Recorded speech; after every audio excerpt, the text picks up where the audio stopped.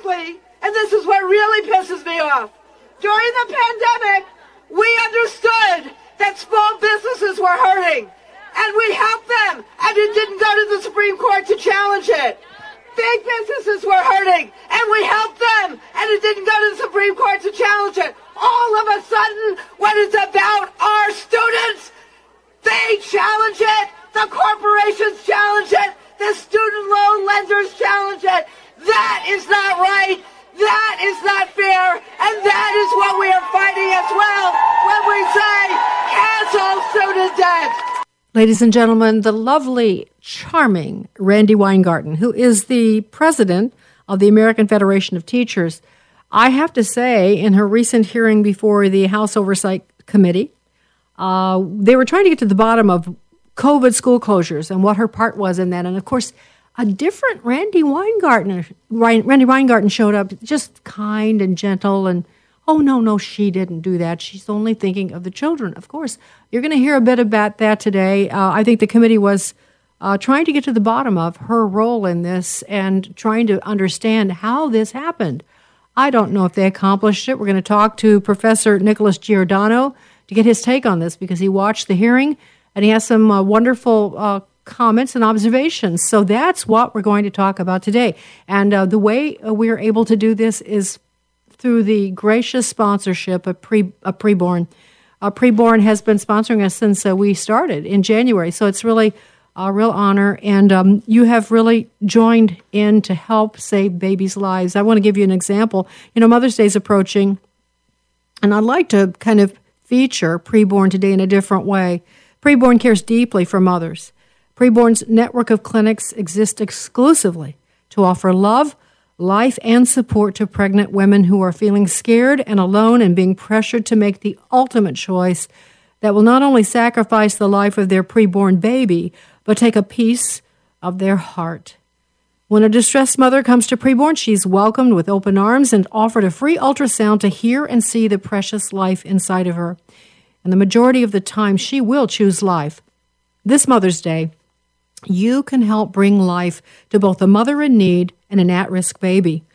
One ultrasound costs $28. 5 ultrasounds are $140, and every penny goes towards loving mothers and babies as well. When you become a monthly sponsor, by the way, you will receive pictures and stories of the lives you help to save. To get involved, all you have to do is go to preborn.com/Sandy. That's preborn.com/Sandy. And just give as generously as you're able. So it's a great time to do it. It is Mother's Day. All right, so one other thing. If you have a comment, especially after today's show or some other show you've heard, you can go to 662-821-2040. That's 662-821-2040.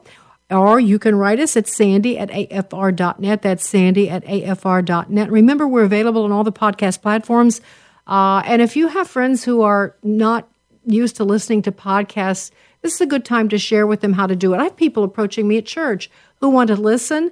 They listen to the morning show, but they don't know how to make the transition. So if you could help people, that would be so nice, and it would help us to work together and become the team that we've always been on the morning show. So I think that's everything I need to tell you for now. I hope you'll just stay tuned. You will enjoy this conversation because Professor Giordano is really delightful, even if the content is dreadful. So sit back and relax and enjoy this edition of Sandy Rios 24/7.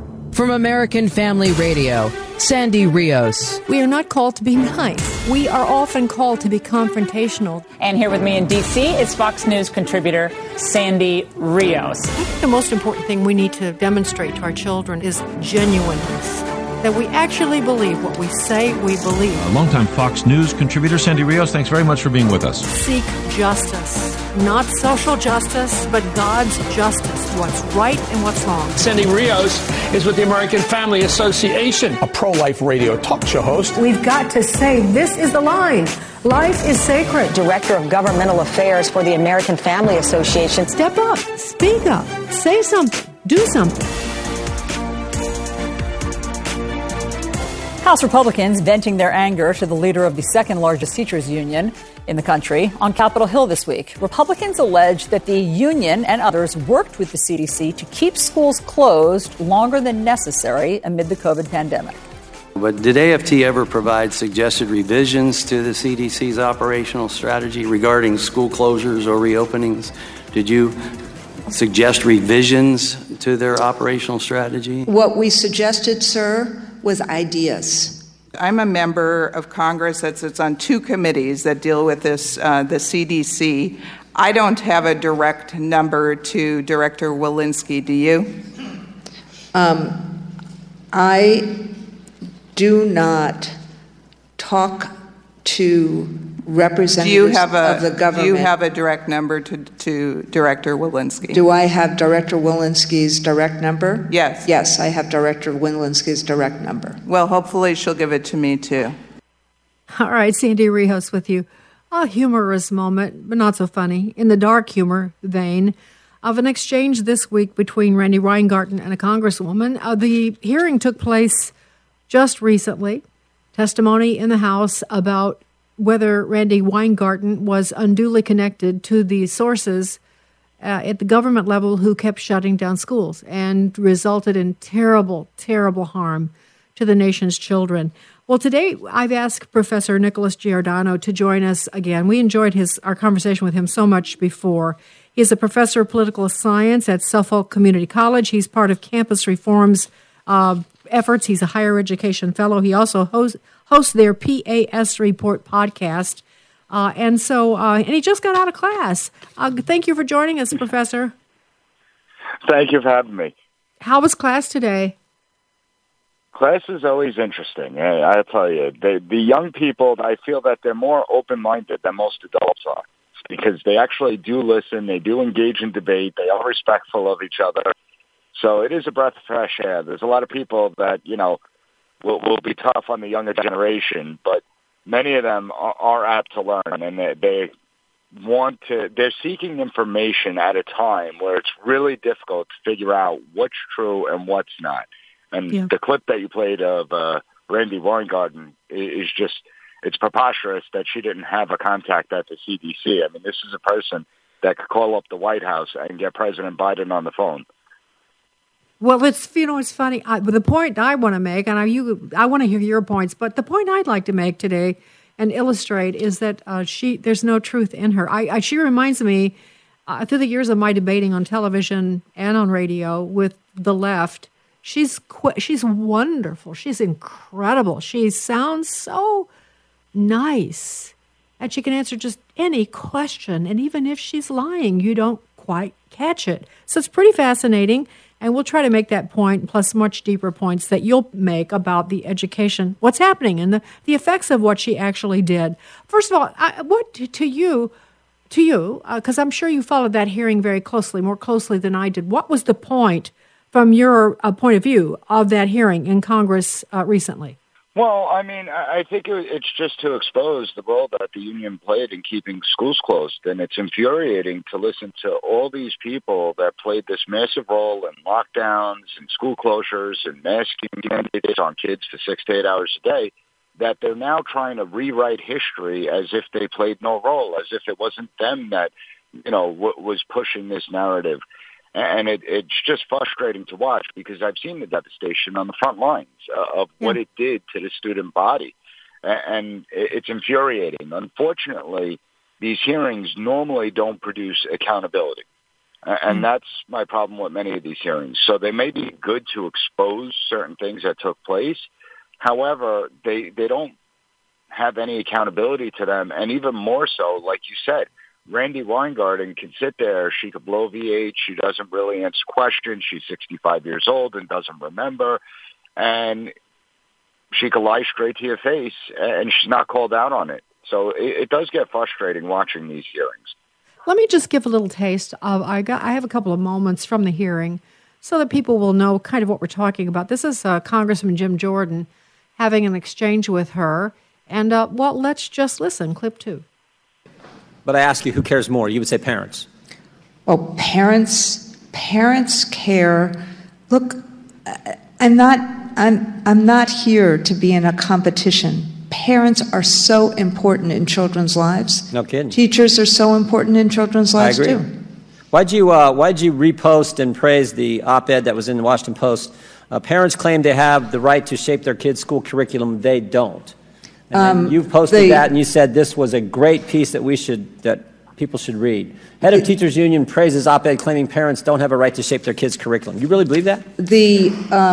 The headline of that op-ed was not appropriate compared to the actual work in that op-ed. The work in that op-ed talked about, if you actually read that op-ed. You disagree with the headline then? No, I disagreed with the headline. The work in that op-ed talked about how parents and teachers have to have a role in kids' education. So should the headline have read, parents claim they have a right to shape their kids' school curriculum? They do? Should that have been what the headline said? I don't, Mr. Well, let me ask you. Let me just ask you straightforward. Just let me ask straightforward. Do parents have a right to shape their kids' curriculum? Parents have a right to have a role in their kids' curriculum, yes. Professor, your thoughts about that? Rather than my thoughts, your thoughts about that exchange? Well, again, I think she's trying to escape some of the tweets that she put out and the retweets and what she's been saying over the course of the last few years and what a lot of people on the Democrat side have been saying. There's two schools of thought. There's people that believe that parents are essential within the education process and they do have a right to shape curriculums, to decide what their children should be learning, and they play a pivotal role. Then you have the school of thought, like President Biden himself illustrated, where once the children are in school, they no longer belong to the parents, that they belong to the school system. They belong to the government apparatus and the teachers in the classroom. And that's just not true, but that's what she believes. It's why we see this push to denigrate parents and their role in education, and to label them as domestic terrorists when they speak out at school boards. Parents have real concerns. And, part of the problem is the parents' fault because they disengaged from the educational process for so long.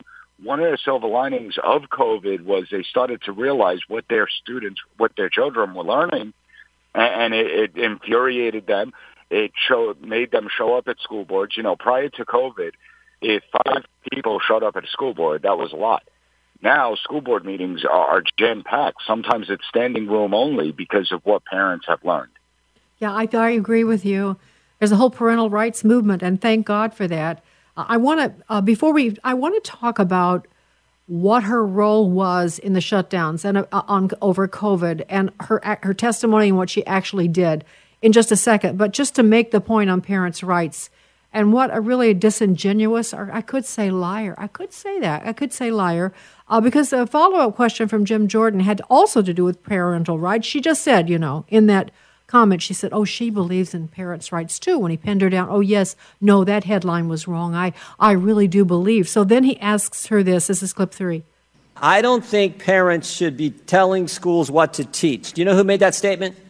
I don't know. September 28, 2021, candidate for governor in the state of Virginia. You know who made that statement? I don't. Are you talking about Mr. McAuliffe? I am talking about Mr. McAuliffe. He made that statement. Is that extremist? Is that an extremist political statement? In fact, what I did, Mr. Jordan, was when I heard that No, we know what you did. You endorsed him and did a six-figure ad buy. Your organization did 18 days later. When I did, Mr. Jordan, is when I heard that statement, I called Mr. McAuliffe and I told him I disagreed with him. But it wasn't enough to get you to not do a six-figure ad buy for his campaign. Well, what the ad buy did was do what we thought Mr. McAuliffe was, which was really supportive. That same paragraph on page 12. I just got a minute. Same paragraph on page 12. You say most Americans disapprove of the culture wars that have saturated education policy. Who started the culture wars? I know that when you have banning of books, like a book about let me ask you like a book about Roberto Clemente, like a book about Ruby Bridges, that's wrong. Those things were in those Florida. who think boys should compete against boys in sports, or those who think boys can compete against girls in sports, which side started the culture war? Which one of those positions? Sir, I am talking about, when I talk about the culture wars, I am talking about things like book banning. I'm talking about things like stopping teachers from teaching honest history. Is it starting a culture war if you think literature should be age appropriate? That's not starting I believe a culture that war. literature should be age appropriate too. So really, honestly, there's nothing to object to from Randi Weingarten because she goes on to say she didn't have anything to do with those shutdowns. She wanted to open the school. When she's talking about culture wars, she's just talking about, banning books, innocent books. She believes in parents' rights, even though she supports Terry McAuliffe, who said very blatantly in his campaign he didn't believe in parental rights. So she's a liar, and that's the point I wanted to make. So, Professor, on the issue of COVID shutdowns, remind us what was her part in shutting down the schools as long as they were shut down? Well, she was encouraging the shutdowns for quite some time. Tierra say in her testimony that she wanted to get schools reopened by February 2021. That's just false because these people tend to forget. This wasn't too long ago. We have the video clips of her saying that teachers and students should not return to the classroom until it's safe, until there's no more COVID transmission, until COVID is gone. So she's speaking out of both sides of her mouth. And as someone that used to be in emergency management, as someone that used to do pandemic planning and actually ran training and exercise programs regarding pandemics, it was frustrating to me because I saw from the beginning schools should have been open at the very latest in September of 2020. Now, Randi Weingarten and the teachers union, they go around claiming that they care about the inner cities, they care about the urban centers, they care about the academic achievement gaps. And yet they've done more to harm student learning in this country than anyone else. They've done more to harm the learning loss that's occurred, widening the academic achievement gap. We have 30-year lows in basic proficiency ratings throughout every single subject level. And if you look at some of the demands schools were making, the teachers unions were making across the country to reopen schools, they were insane. There was demands of equity. There was demands of providing every student a laptop. There was demands that every student had to be retrofitted and that we need to create these new HVAC systems in the schools. So when you look at the demands, a lot of them were about pay raises and that teachers should be getting paid more. And listen, in certain states and certain jurisdictions, that may be true. But if you want to get students back in the classroom, you wouldn't be sitting there fighting for more money. You wouldn't be sitting there fighting for more vacation days. You wouldn't be sitting there talking and fighting for this idea of equity and diversity, equity, and inclusion programs are being added to the curriculums. And as I recall, I don't know, I can't quantify this, but I think schools were shut down longer than anything. That just irked me personally. And I have my teaching certificate. I started out as a teacher, so I don't have anything against real teachers who actually care about their students. I'm a big fan of that. But the schools, it seemed to me that it just was a free ride. I mean, and these teachers were out protesting. Well, maybe not during COVID, but they did take some liberties, as I recall. They did a lot of things. TikTok videos and dancing on the TikTok videos. It was insanity. Yeah, insanity. And they're being paid for all of these months. And the real effect on the kids, I quantify that a little bit more for us, Professor. What effect has this had on American students, this long period of lockdowns through COVID in our schools? Well, the amount of damage they inflicted on us society, that's why it's so frustrating when you don't see accountability. It's going to be here a lot longer than COVID will. We'll be here for decades. And, part of the problem is, first of all, the schools that were closed the longest were all in Democrat strongholds. They were all in the urban areas. Those schools were closed the longest. Now, we know that when remote learning doesn't work. We had studies prior to this. I mean, you're not going to be able to engage a first, second, third, fourth, fifth, sixth grader online. It's difficult enough to engage college students online, and they're young adults. So to think that you're going to be able to engage children online is completely ridiculous. And listen, I saw my child, who at the time was in kindergarten. He was more interested in the other students' backgrounds than anything else. So basically, what we saw was teachers pretending to teach, students pretending to learn, but weren't really learning. And the results are catastrophic. So basic proficiency levels, which were already horrendous in this country prior to the coronavirus, now reach 30 years low, where only 13% of students are proficient in American history. You have 23% of students being proficient in civics, math, reading, writing, all at all-time lows. We see 30% point drops on ACT scores, SAT scores. We see only 25% of graduating seniors can read or write at the college level. They're not ready for college level work. So when they get to me, we're seeing students having to take more remedial courses, stuff that they should have already learned at the high school level. Now they're having to take it at the college level. We've seen a mental health crisis where students are suffering from severe depression and anxiety. We're seeing students being unable to interact with other students, being socially inept. I mean, I used to walk into a college classroom and all the students would be talking, chatting amongst themselves. Now I walk into the classroom, nobody thought to turn on the lights, and all you see is the glows off their phone reflecting off their faces. So this is a crisis for the youth that we are witnessing in real time. And it's only going to get worse because throughout the coronavirus, students were simply cycled through the system. They never learned the material that they were supposed to learn in one grade level, yet they were still moved up to the next grade level. And what it's having is a snowball effect. They're falling further and further behind each and every year. They cycle through to the next grade. You know, the thing, too, that I don't know if anybody's quantified this, but I think about the hardship for parents who are trying to work and their children were home for so long. I think about the economic impact of that on the family, and also I don't know whether to call it social, but just the emotional well-being in the home with the tensions and the financial worries and just all of it is just, you can't quantify that. It's really horrific.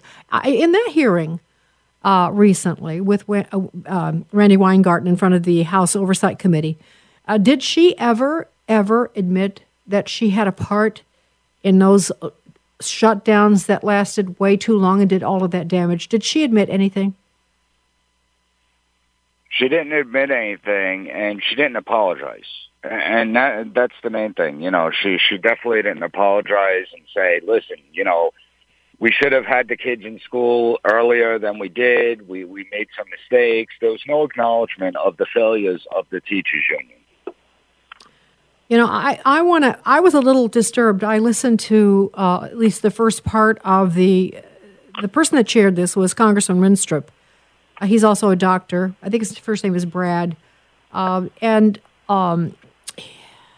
his wrap-up, the part that I heard, was so weak and toothless. It's almost like he was trying to make a friend of her, like he was apologizing. We should have done more. I know we should have done more. But he's talking about Congress. I was amazed by that. I don't know if you had a chance to watch all of it. I know you're teaching, so you may not have. But I just was very distressed by the kid glove love fest that I found, that's what I'm calling it, from the wrap-up toward her. Did you see any of that by chance? Yeah, and I think we usually see these in these type of committee hearings where, you know, they'd rather be friends and get along than actually seek out the truth and get to the bottom of what went so wrong. And listen, there's something that nobody really talks about. So 1 million students, when the shutdowns happened, they never logged into their computers throughout the coronavirus. They don't exist in the school system anymore. They just disappeared.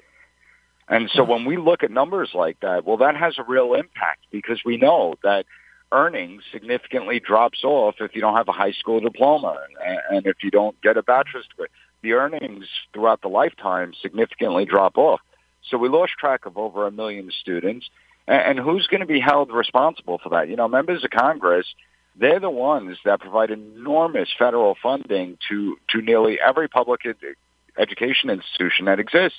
We spend $1.4 trillion a year on our education system. We rank 25th in the world, and I can guarantee you when the PISA World Rankings come out next, that the United States would have fallen further behind.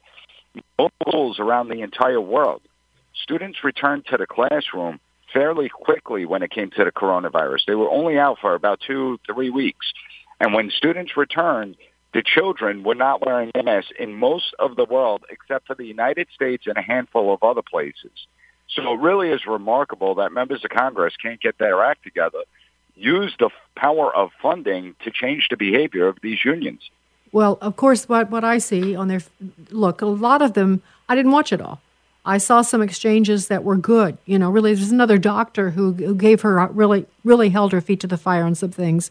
But what I see, because I've been in D.C. for so long, is teachers union, at least the National Education Association, and I guess added to the American Federation of Teachers, which Randy Weingarten is president of. That's a huge voting bloc. The NEA has been for years the largest union it was for a long time in the United States, the lobbying group and for Congress. So I see them just looking at votes. I see them thinking, what teachers are going to listen to this. This clip is going to be pulled and I won't be reelected. That's, I think, what's going on there. But it's certainly not true of everyone on that committee. In fact, as a matter of fact, you mentioned Europe. I almost pulled this. I meant to pull this clip, but we don't have it. And she actually had the audacity in her response to, I think it might have been Winstrop, to say that in Europe they got everything we asked for. They had all the things we asked for, and that's why they were able to remain open. And that's just, as you and I both know, well, I'll just say that's not true. But you remember what they did? Can you please quantify that, or what they didn't do? Well, that's a lie. I mean, first of all, schools throughout the United States received millions upon millions of dollars for COVID response, and many of those schools never even spent the money. So the schools, they got everything they wanted, and the unions got everything they wanted, and yet they still kept schools closed. So that just right on its face is just a lie. And again, that's what makes this so frustrating. For all the teachers out there, they should reconsider their support for Randy Weingarten. I mean, this is a person that has made their jobs that much more difficult. When students are behind, and then you're tasked with trying to catch students up, and they keep falling further behind, that's a direct result of the union president and what she was advocating for in a backdoor communications with both the CDC and the Biden White House. I mean, Randy Weingarten, understand, she's a very powerful and influential lady. She could have contacted the White House at any single point and said, we need to get these children back in school. Given the amount of money that the teachers union provides to Democrats and Democrat candidates and Democrat causes, those schools would have been open in a week if she would have said, we want the students back in the classrooms. Yep. Well, and I just in one particular country, and of course I followed this, I was obsessed with this when I was covering it in Sweden. They never did lockdown. They never used masks. They never used anything, and their COVID rates were so low. So it just was nonsense, and it's a lie that the European countries got all the things that she's saying she needed in order to open American schools. I think Germany, too. Germany opened up quickly, too, and they're very thrifty. So they did not provide all the things that's just not true. Which, again, that was not true. That was a lie. I want to ask you something because I'm really curious. I don't know the answer to this. I know a lot about the National Education Association. I followed it for years, know a lot about it. The American Federation of Teachers was the smaller union. That's the one that Randy Weingarten presides over. She's the one who had the loudest voice in all of this. Where was the NEA, and how do these two compare now in terms of power and influence? Well, the NEA was advocating the same thing, just that the president of the NEA is lesser well-known and doesn't make as many public appearances as Randy Weingarten. Randy Weingarten is a Democrat operative almost. She pushes a political agenda, and she shouldn't be the union president. The NEA, though, did support all the measures that were done throughout the coronavirus, so I wouldn't let them off the hook either. It's just that the union president there was smart enough to keep the head down and not be as outspoken as Randy Weingarten was.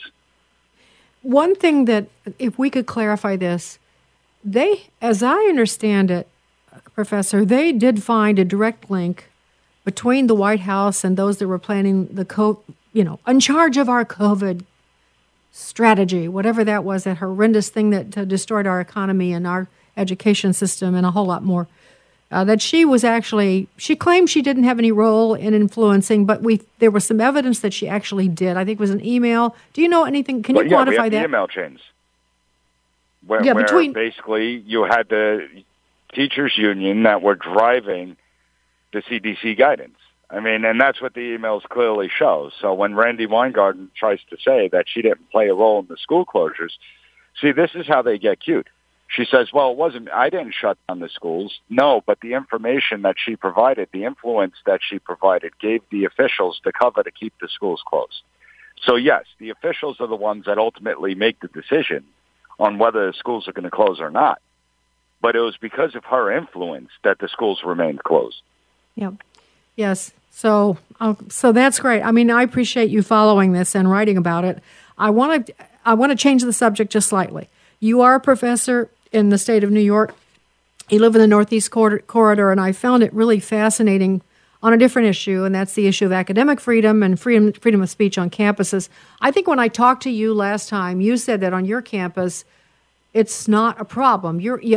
I can tell from our conversation that you teach civics, you teach the Constitution, you challenge the kids, you talk about, I'm guessing, just about whatever you think you should speak to them about in regard to things that on other campuses cannot be spoken. But we know that, especially I can't even say that anymore. Certainly in the Ivy Leagues, there is this suppression of speech. It's amazing. I think I read kind of a stat. Hang on a second. I want to give you this. There have been more than 1,000 attempts nationwide to sanction academic professional speech from 2000 to 2022, and nearly two-thirds of those attempts have resulted in sanctions, including 225 terminations. And so that kind of gives us an idea of Houston, we have a problem. But it's interesting to me that some professors at Harvard have risen up to fight. Can you explain what they're doing? Yeah, so throughout the last decade or so, you could say 2 decades, we've seen this attack on freedom of speech and freedom of thought throughout college campuses, and a lot of it's coming from other faculty members and administrators, where you have this groupthink mentality that occurs, that anyone that deviates from this far-left narrative is not to be tolerated. Well, what we've witnessed is that the speech codes have grown so large that many of the professors that identify to the left are actually getting caught up in it. They're getting suspended. They're getting in trouble. They're getting terminated. Now, it is concerning to academics as a whole, at least it should be, that the attack on free speech on college campuses goes against the entire idea of what higher education is all about. So over the course of the last few weeks, you did have over 100 professors at Harvard University begin to start a free speech council. And that's to ensure that intellectual curiosity, academic freedom, freedom of thought, freedom of speech remains a vital component to academia. And it really is remarkable that you are now starting to see many professors wake up. They're starting to open their eyes to see that this movement has gone way too far. And it's not just Harvard. I believe last week Cornell announced something as well. We had that incident at Stanford University where you saw the student mobs and the administrator targeting the Fifth Circuit Court of Appeals judge. Well, Stanford University has now pushed through a new resolution upholding their affirmation for freedom of speech and freedom of thought. So certain colleges and certain professors are starting to realize the movement's gone way too far. Now we're starting to see some take action, which is a good thing. However, it doesn't go far enough. Well, it was interesting to me to see that this effort from the Harvard professors in starting this Council on Academic Freedom, is pulling in people that you wouldn't expect. Like they have one professor of Janet Hawley, a law school professor and feminist legal theory scholar. Not exactly probably conservative in our sense of the word, but definitely joining in this effort because it's a threat to all of you who are in this in the professional academy teaching at the higher level and the lower level too now, for heaven's sake. And it's really interesting too, don't you think, Professor, that I found it encouraging that 100 at Harvard were willing to step up and give their names because they're picking people off one at a time in various places.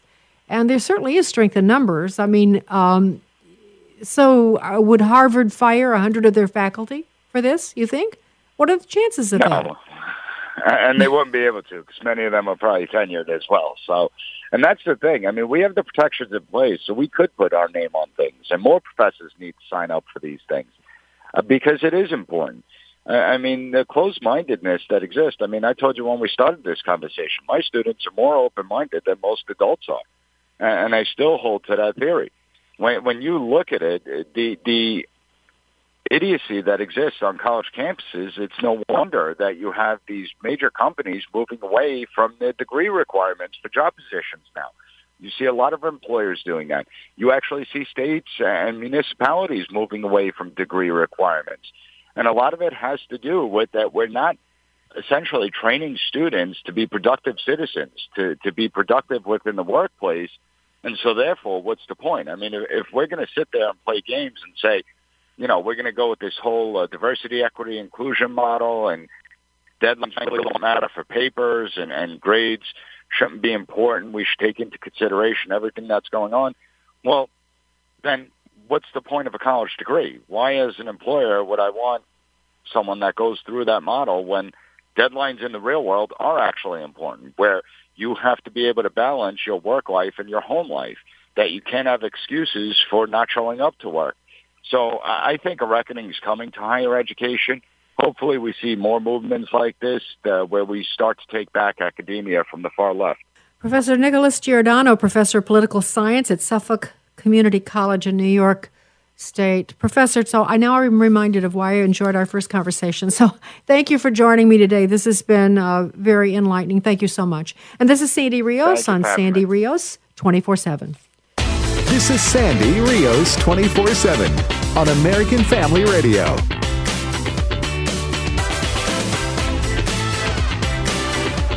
I told you it was going to be good. Sandy Rios back with you on Sandy Rios 24/7.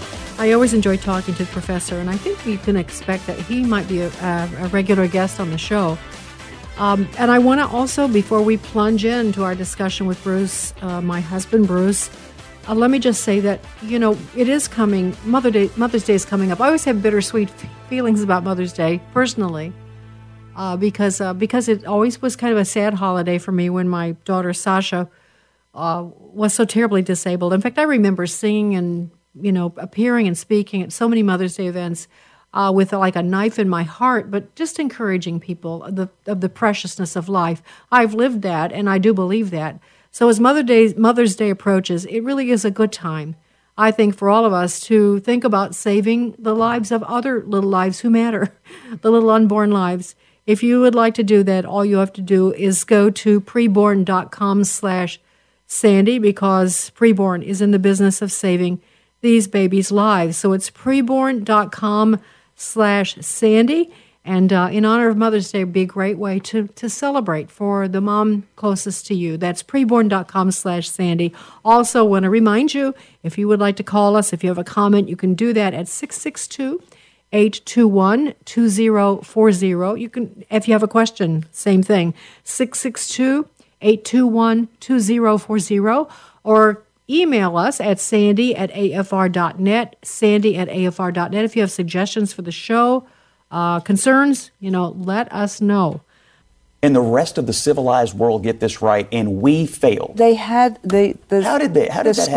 The schools in Europe that opened sooner than we did, and most of them did, had the mitigating strategies that we were just talking about. And it wasn't negotiable. It wasn't, oh, well, it's inconvenient to have 6 feet, or it's inconvenient to have masks. They had these things. And the other thing they did, and I don't know if it was right or wrong, the other thing they did is they prioritized schools over commerce. They prioritized schools over bars and restaurants and things like that. Yeah, except that's not true. It's kind of inconvenient, but she gets away with it every time she counters in this committee. You know, congressmen, they can't know everything, and they don't know everything. And if they're not tough, they get eaten alive by these people who talk out of both sides of their mouth. I should know. I've had it happen to me. I got smart when I was learning to debate, but they're so good. They're so good. They can be so kind and so deceiving while they lie to you. And if you don't know everything about something, they can slip through, which I think is what she did actually in this hearing, from my point of view, with the bits of it that I did watch. Bruce, my husband is a former FBI agent, former prosecutor at Cook County, which is Chicago, and I've asked him to join me, as I always do, First of all, the professor's delightful, isn't he? He is absolutely delightful. I would have loved to have had him for class. Yeah, me too. Me too. Well, all right. So what did you think about that exchange? Anything stand out to you or anything in the hearing? Well, Randy Weingarten really epitomizes what is wrong with government, what is wrong with schools, what is wrong with so many things in society now. She's just a liar, and she hides. You'd think with the internet people would understand that this is easy to check on, but apparently it doesn't matter for her. She'll talk out of one side of her mouth when she's in one situation and say the exact opposite when she gets in front of Congress. And, let me just jump in and say there's a reason. When I was researching this, trying to make sure to get myself prepared, it's sometimes hard to find. I had trouble finding all the clips that the professor referred to, which I knew existed, about how she said the schools could continue to shut down because Google is the social media outlets are all in on this, and they're the ones that won't allow you to talk about COVID on the internet in a negative way. So it's not as easy to find things as it used to be. So don't be surprised that people don't know. Well, I think it's just amazing that to find out the power that Ms. Weingarten had to affect policy in COVID. As the professor explained, she may not have been the one that actually shut down the schools and kept them shut down much longer than they needed to be. We knew at the time, and we know now for sure, they were kept shut way longer than they needed to be. But what she did is she's the one that's pulling the strings behind the scenes. She has a direct line, as we found out, to the administration. Why? So she can tell them what she needs. It's basically an extortion. She's like a mafia person. In other words, you give me what I want, not for the kids, but for teachers' pay, for laptops, for working conditions, for days off. You give me these things, or I will say that we should keep the schools shut down. And if you try to open them, you don't care about the kids. That is a shakedown. That is, she did not care about the kids. She cared about wielding her power and getting things that her union members wanted. I've told this story on the radio show, but it's been a long time. I feel the need to repeat it here because I did train to be a teacher. That's what I thought I was going to be. And I graduated. Now this is my age. Okay, so look it up. I'm not hiding anything. Well, I graduated from high school in the late 60s, got my degree, and then went back to teach in the early 70s. And I actually, because my husband was in the military, I went back home to live with my parents while he was in training. And so I subbed in my small town, which had a great school. We graduated some very successful people. It was pretty amazing, a town of 6,000, but academics was important, and we had great teachers. I go back in the early 70s, and it was like night and day, Bruce. All of a sudden, there was disrespect, disorder. Kids were getting, it just was a breakdown of social fabric. And I would say those were the years, that was the year when teachers unionized. Now, what I remember about teachers from growing up, they didn't get enough money. They didn't get paid enough. That's a fact. But I would say this, they loved kids. Now, not all of them. There's some rotten teachers then too, but they, for the most part, were driven by the welfare of their kids and of good teaching, even if they were crabby. They wanted to teach. They wanted to teach well. They wanted students to learn. And I saw that change. I had a front row seat. I used to go to the teacher's lounge when I was then on the other side of it, going into that forbidden room I couldn't go into when I was a kid, and sit there with the teachers. And Bruce, it was like night and day. Suddenly, I heard teachers talking, embittered, angry, complaining about their salary, complaining about administration, whereas the administration used to work with the teachers. The administrators were not paid outrageous amounts of money, and there was a cooperation between parents, administrators, and teachers, and it flipped. It flipped like almost overnight. I watched it before my eyes, and I saw the teaching suffer, and then, of course, it's just degenerated ever since. Well, the college I went to was primarily training people to be teachers. And I can tell you that my friends that became teachers really did love their kids, and the kids were number one. But they were also influenced, many of them, by the teachers' union.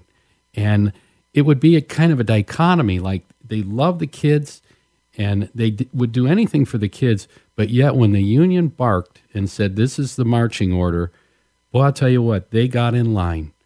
And that, I'm not criticizing them personally, but I mean, that was kind of hard to watch. And, I think when you look at the behavior of Randi Weingarten, listen to her shrieking at her members.